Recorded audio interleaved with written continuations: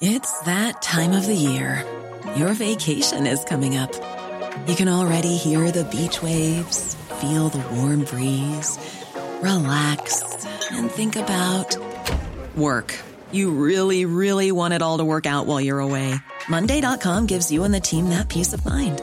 When all work is on one platform and everyone's in sync, things just flow.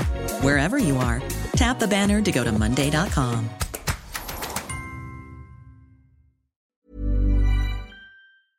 Today's episode is presented by Lloyds Banking Group. Everyone deserves a safe place to call home.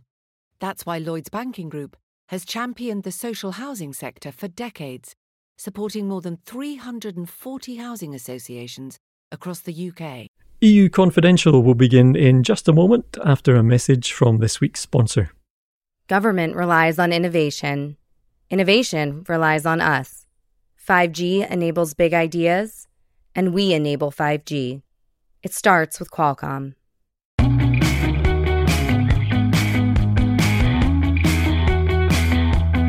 Welcome to EU Confidential, the #1 European politics podcast. I'm Andrew Gray, news editor at Politico Europe, standing in one more time for Ryan Heath, who's on honeymoon. Everyone here sends their congratulations to him and to Zachary, or as the audio version of our playbook column put it, champagne bottle, champagne bottle, champagne bottle. This week on the podcast, we take in some mountain air. Not the air of Salzburg, which EU leaders probably don't want to sample again for a very long time, but the country air of a couple of political gatherings of recent weeks, one in Austria and one in Slovenia. In Slovenia, we hear from the Foreign Minister of Montenegro, Srđan Darmanović. If Montenegro is ringing a few distant bells, this could be why. Montenegro is a tiny country with very strong people. Yeah, I'm not against Montenegro right. or Albania. No, by the way, they're very strong people. They're very aggressive people. They may get aggressive, and congratulations, you're in World War III. We ask the Minister about those comments. Darmanović also tells us what he thinks about the talk of a land swap between Kosovo and Serbia, and about relations with Russia these days, 2 years after the government accused Moscow of trying to stage a coup. In Austria, we hear from the head of the Organisation for Security and Cooperation in Europe, Thomas Greminger. He also has some things to say about the Balkans and about Ukraine, where his organisation is heavily involved in efforts to keep the conflict there under control. And our regular podcast panellists, Lina Abarus and Alva Finn, are back from the wedding celebrations this week. Among the subjects they tackle, the European Court of Justice ruling that members of the European Parliament don't have to account for €100 million worth of expenses every year. Will anyone dare to defend that? That's all coming up this week in EU Confidential.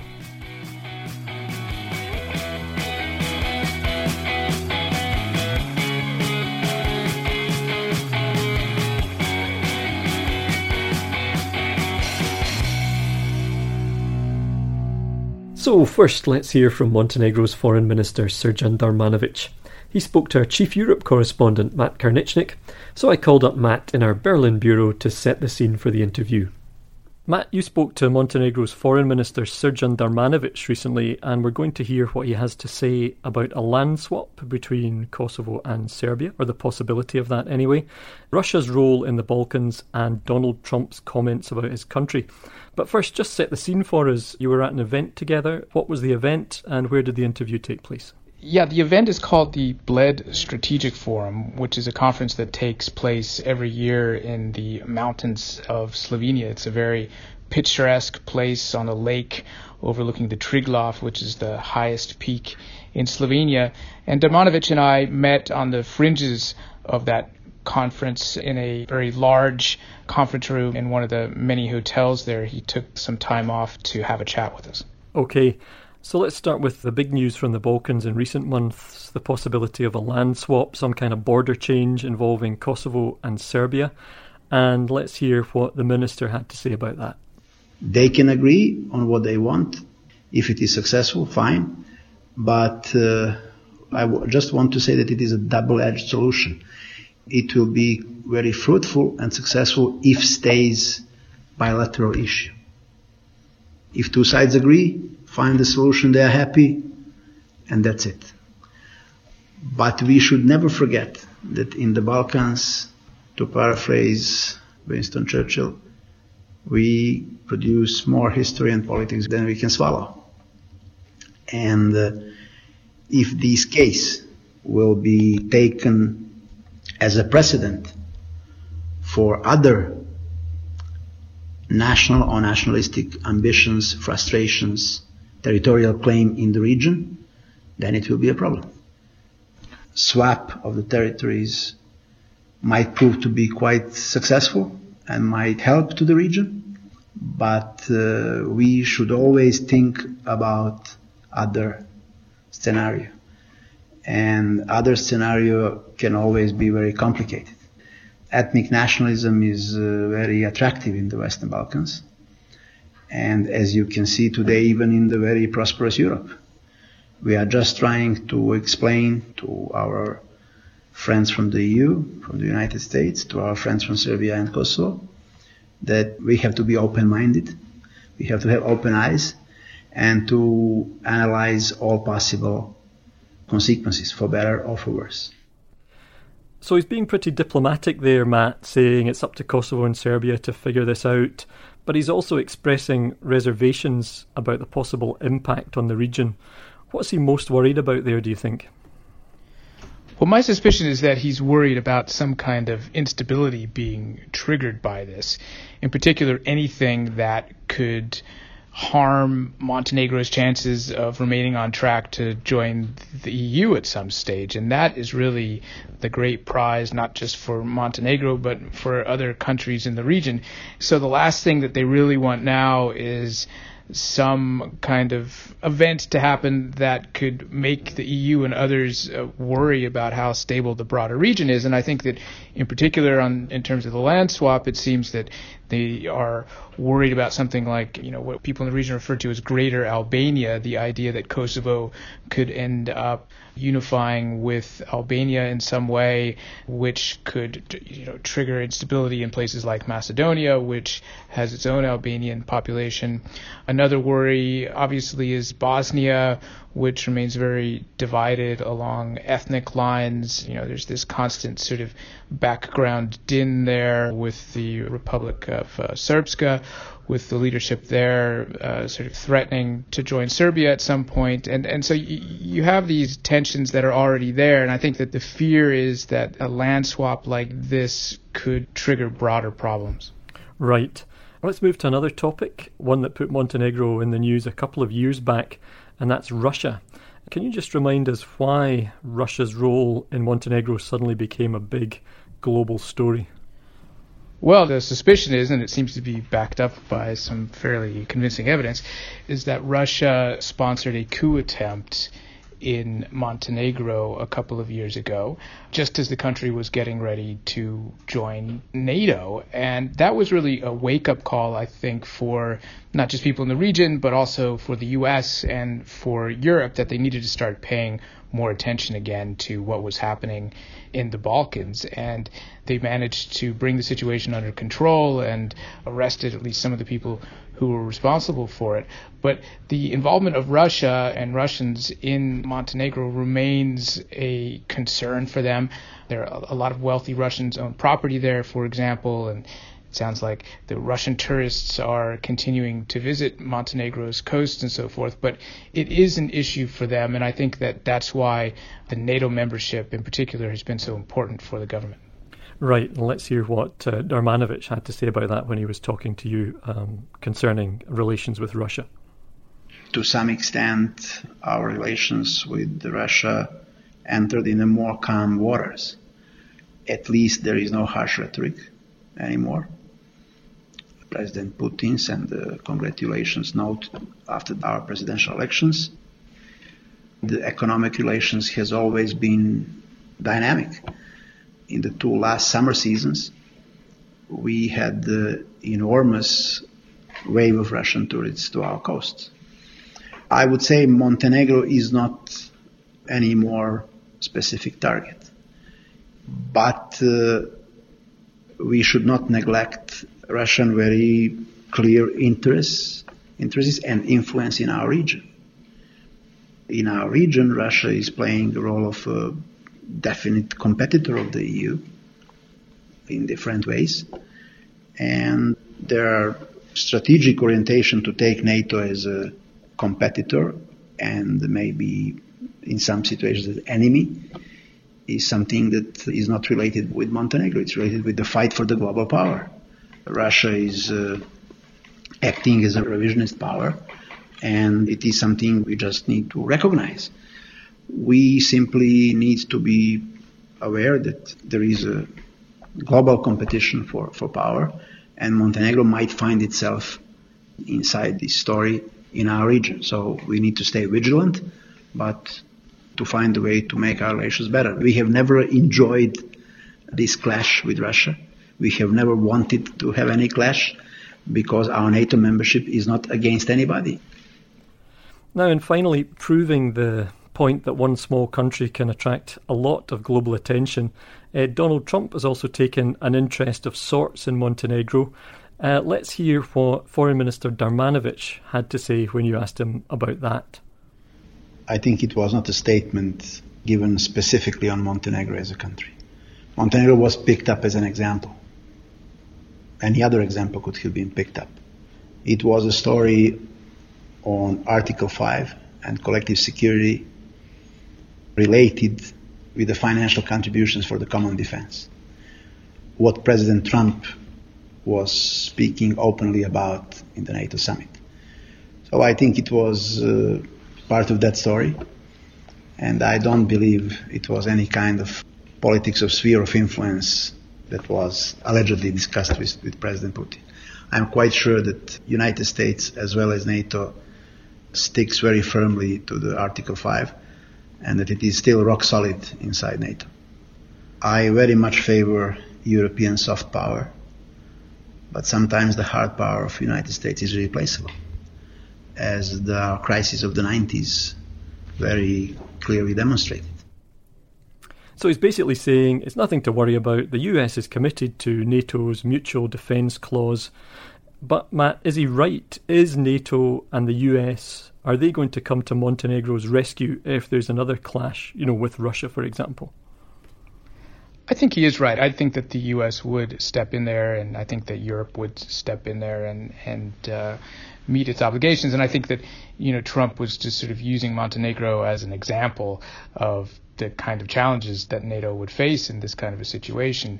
On the other hand, the tensions between the U.S. and some of the NATO partners remain in terms of burden sharing and the rest. And if you look at sort of recent headlines and what's happened in the transatlantic relationship, it's clear that those tensions remain.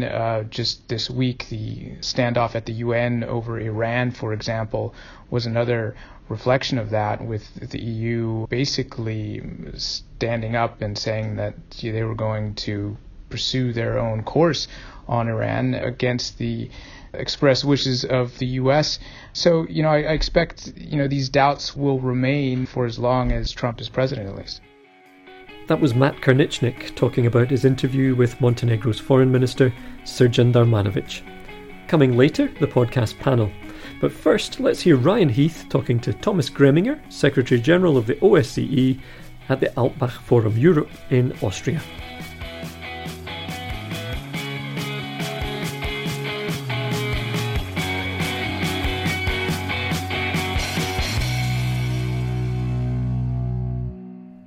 Joining me now on the podcast is Thomas Greminger, who is the Secretary General of the Organization for Security and Cooperation in Europe. Hi. Now, for those of the people listening who don't have a full knowledge of all the different organizations operating across Europe, could you tell us a little bit about OSCE and how it's different from the European Union or NATO or the Council of Europe, some of those organizations that a lot of people have heard of or they deal with on a more daily basis? The OSCE is the largest regional security organization. It is an inclusive platform for dialogue where 57 participating states sit at the table, including the US, Canada, Europe, Russia, all the former states of the ex-Soviet Union, that is Central Asia. Its mandate focuses on conflict prevention, conflict management. We deal for instance, with the crisis in and around Ukraine. We would then also offer a capacity building platform for exchanging on best practices in tackling what we call transnational threats. That is basically preventing violent extremism and radicalization that lead to terrorism, cyber threats, all kinds of trafficking human beings in drugs, in arms. And now, if we think a bit about your peacekeeping operation in Ukraine, in the Donbass region, how is that going? I mean, you obviously have an uphill battle there because you're a much smaller, minor player, and there are a lot of unseen forces where you can't necessarily know who and what is organizing against peace in that area. So how is that going, and what other support do you think you could do with? Well, let me start with the good news. And the good news is that the Special Monitoring Mission to Ukraine, but also the Trilateral Contact Group that is moderated by the OSCE, these two tools, they manage quite well to contain the conflict, to prevent further escalation, to make sure that things do not spin out of control. And I think in that sense, the Special Monitoring Mission does an amazing job on a daily basis by intervening, by arranging for windows of silence that would, on the one hand, allow repairs, humanitarian repairs of electricity, gas, water infrastructure. And on the other hand, equally important, making sure that local ceasefire violations do not spin out of control. The Trilateral Contact Group, meeting every second week in Minsk, is discussing security, humanitarian, socioeconomic issues related to the conflict and its impact to the populations on both sides of the line of contact, and is again and again capable of recommitting the sides to a ceasefire, which then again, the pattern is you will have much lower ceasefire violation figures for quite a while, and then things go up again. And why is this so? Well, because there is not enough political will by the sides to really also tackle the structural reasons of why we have then these hikes in ceasefire violations after a few weeks. As long as we, are not capable of imposing a withdrawal of the heavy weaponry, as long as we are not seriously starting with disengaging, you will always have these patterns. So here, I think we need much more political commitment to also address these structural issues. And then, of course, the same is basically valid for the political provisions of the Minsk agreements. And at the end of the day, you will only come to a sustainable solution of the conflict once you have implementation of both sets, the security-related and the political clauses of Minsk. And it was interesting that you mentioned also going into the socio-economic field. I mean, this might sound a little bit off the core issues, but I was reading, in fact, that there's been more than 20,000 cases of measles reported in Ukraine just in 2018.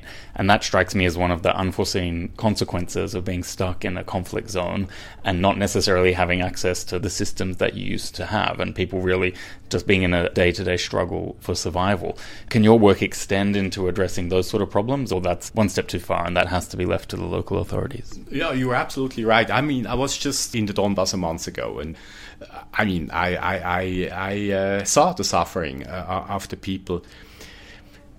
There has been progress, no doubt about it, but the margin of maneuver of these working groups is quite limited because there is this deep distrust by the sides.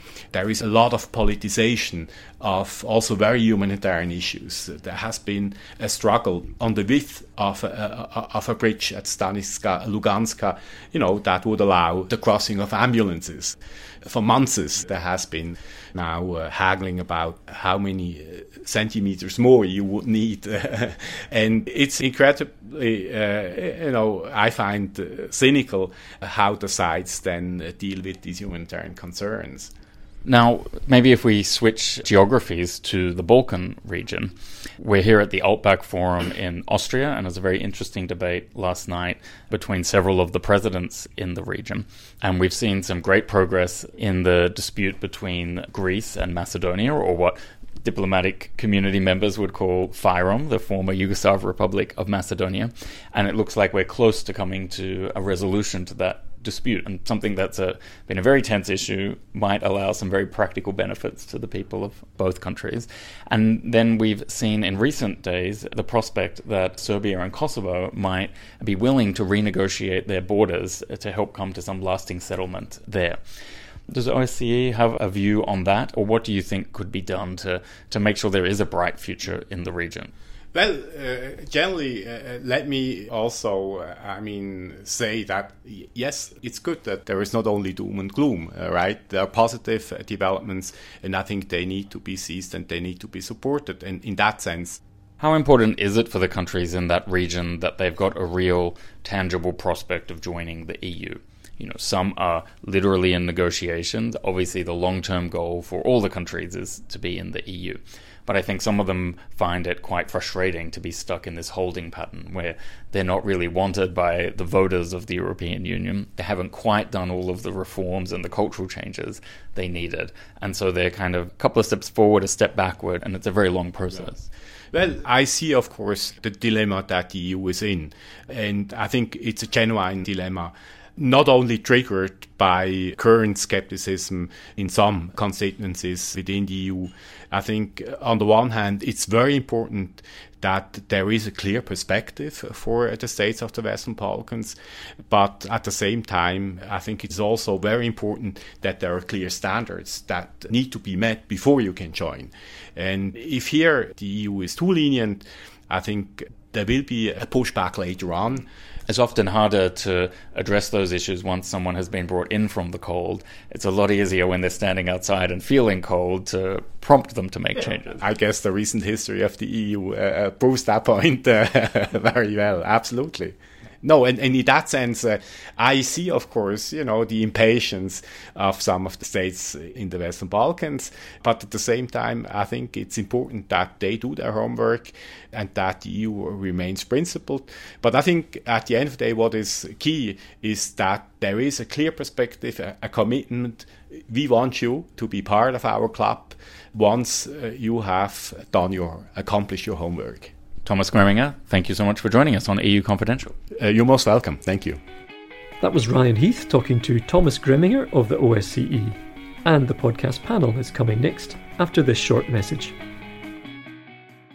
Your job isn't to navigate through irrelevant policy data to get relevant policy knowledge. That's our job. This week, we launched Politico Pro Intelligence, a brand new platform which fuses the power of technology with the power of journalism. It allows you to seamlessly search, track, and understand all stages of the legislation you care about in one place. We deliver the insight you need so you can save time for your real job, making decisions. Email pro@politico.eu to find out what Politico Pro Intelligence can do for you. So now it's time for our podcast panel, and we welcome back Lina Abarus. Hi, Lina. Hi, Andrew. And welcome back Alva Finn. Hi, Alva. Hi, guys. Good morning. Morning. So you were both at Ryan's wedding, had a wonderful time. Big question, did you bring back any cake?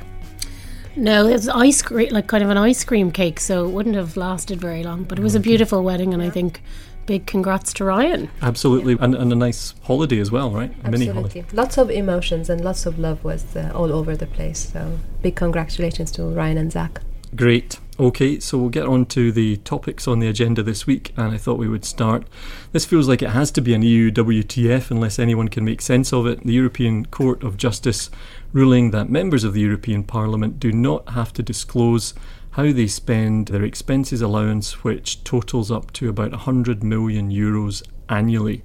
They use the right of privacy as their justification for this. Alva, do you have any sympathy with that argument? I think that I would have sympathy for the fact that if they haven't been required to collect documentation around their use, that they shouldn't be now expected to.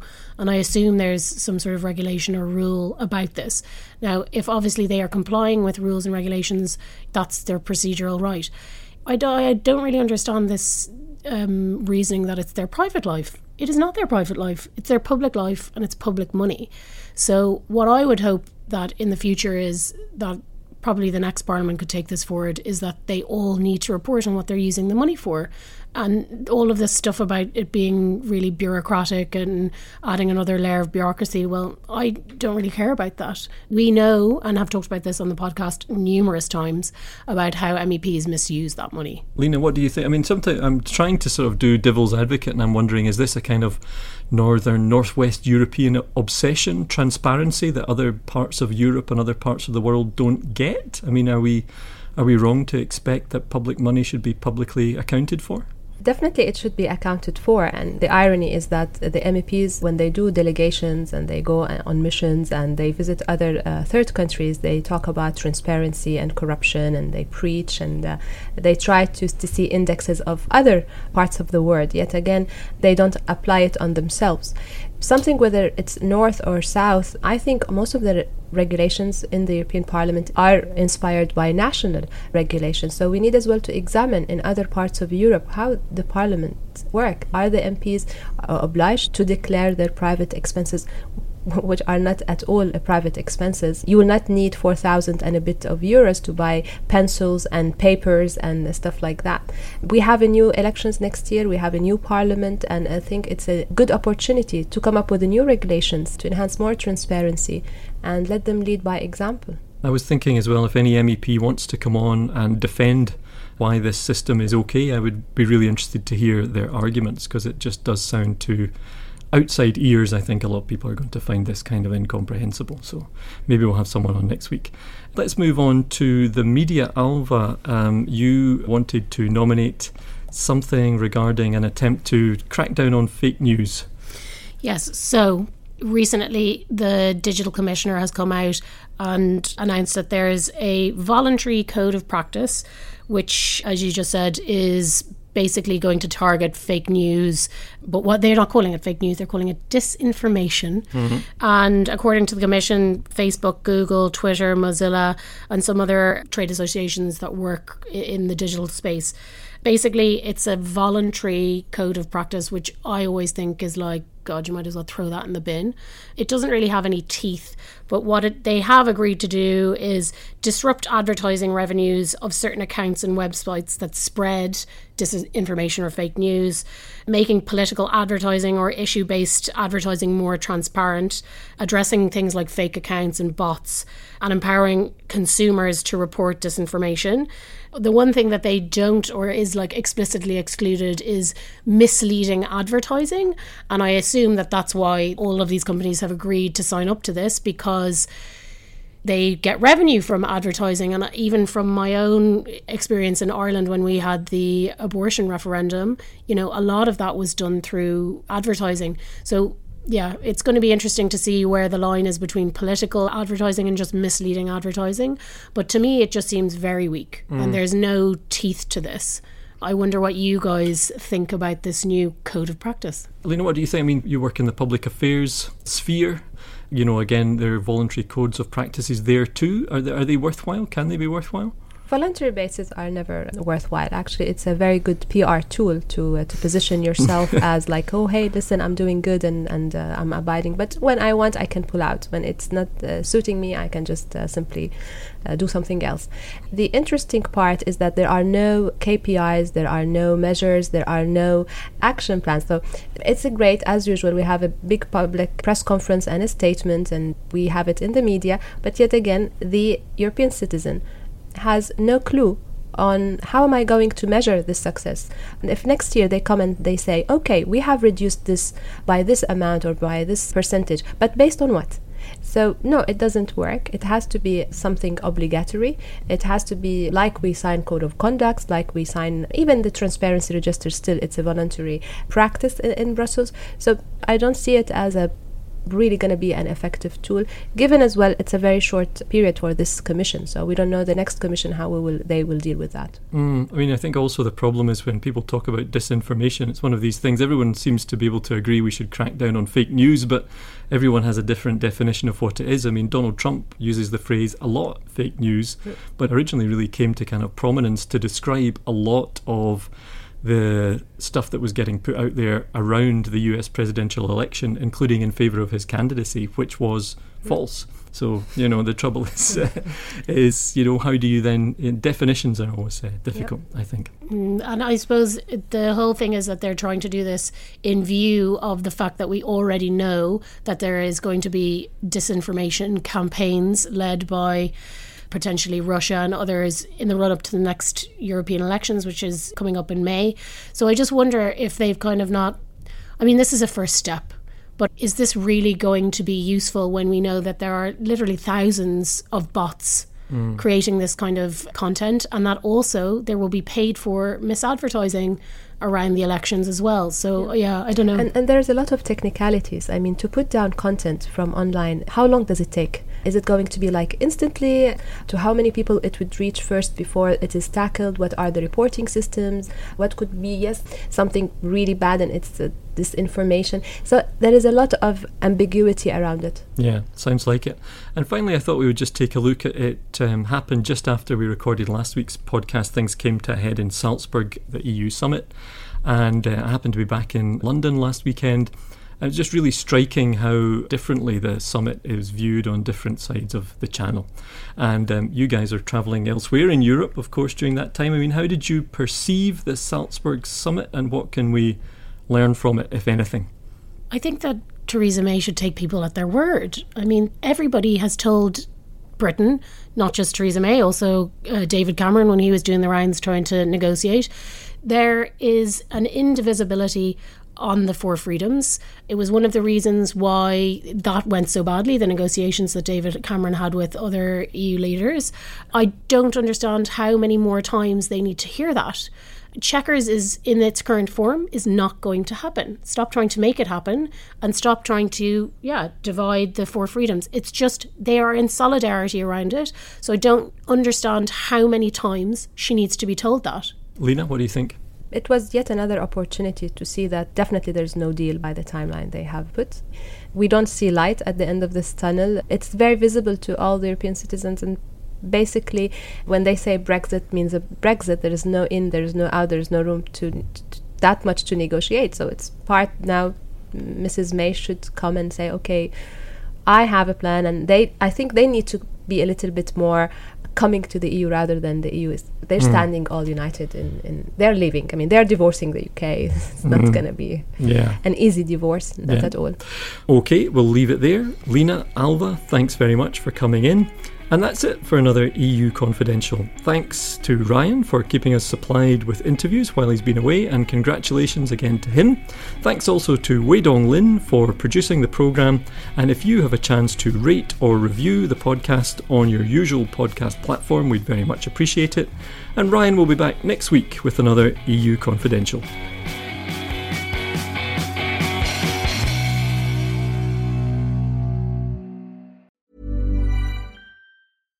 When you make decisions for your company, you look for the no-brainers. And if you have a lot of mailing to do, Stamps.com is the ultimate no-brainer. It streamlines your processes to make your business more efficient, which makes you less busy. Mail checks, invoices, legal documents, and everything you need to keep your business running with Stamps.com.